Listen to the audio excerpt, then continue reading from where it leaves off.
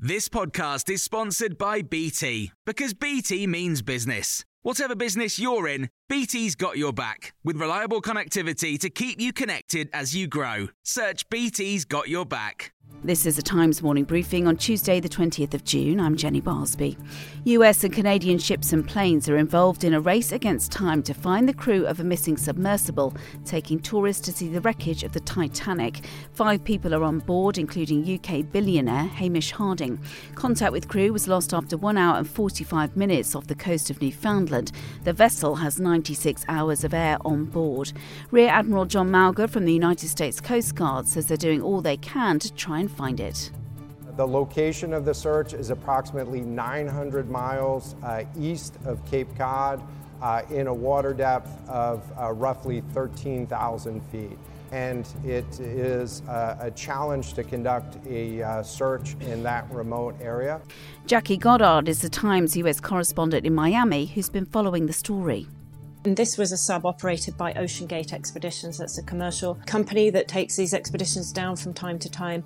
Also among those on board was P.H. Nargilé, Paul Henry Nargilé, who is one of the leading authorities on the Titanic wreck site. And we believe Stockton Rush also, who helped found OceanGate. Here, MPs have voted overwhelmingly to back a damning report that found Boris Johnson lied to Parliament on numerous occasions about lockdown parties in Downing Street. Just 7 MPs voted against the Privileges Committee's findings, while no vote was recorded for 225 MPs because they either abstained or didn't turn up. There was also criticism for Rishi Sunak, who was absent from the debate.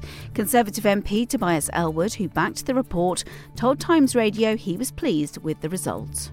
We know that the trust with the British people, has hemorrhaged, that Parliament is not in a good place. And I think we've done a little bit, one step in the right direction to start to repair that, to see the collective consciousness, if you like, of Parliament standing up to a government, a Prime Minister, and indeed an individual who had, chosen to take things in a particular direction. The former Chancellor George Osborne will give evidence to the COVID public inquiry this morning. He follows his old boss David Cameron, who yesterday admitted his government made a mistake by focusing on planning for a flu pandemic rather than for a coronavirus-like one.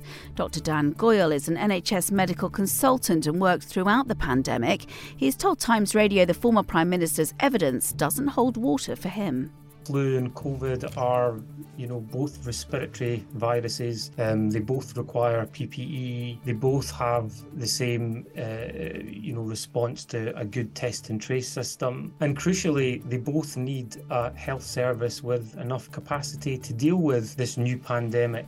More than 6 million people with disabilities will start to receive a £150 cost of living payment from today. The payments are part of a wider package of support worth up to £1,350 to the most vulnerable households. The disability charity Scope has been scathing, though, saying the money won't even touch the sides.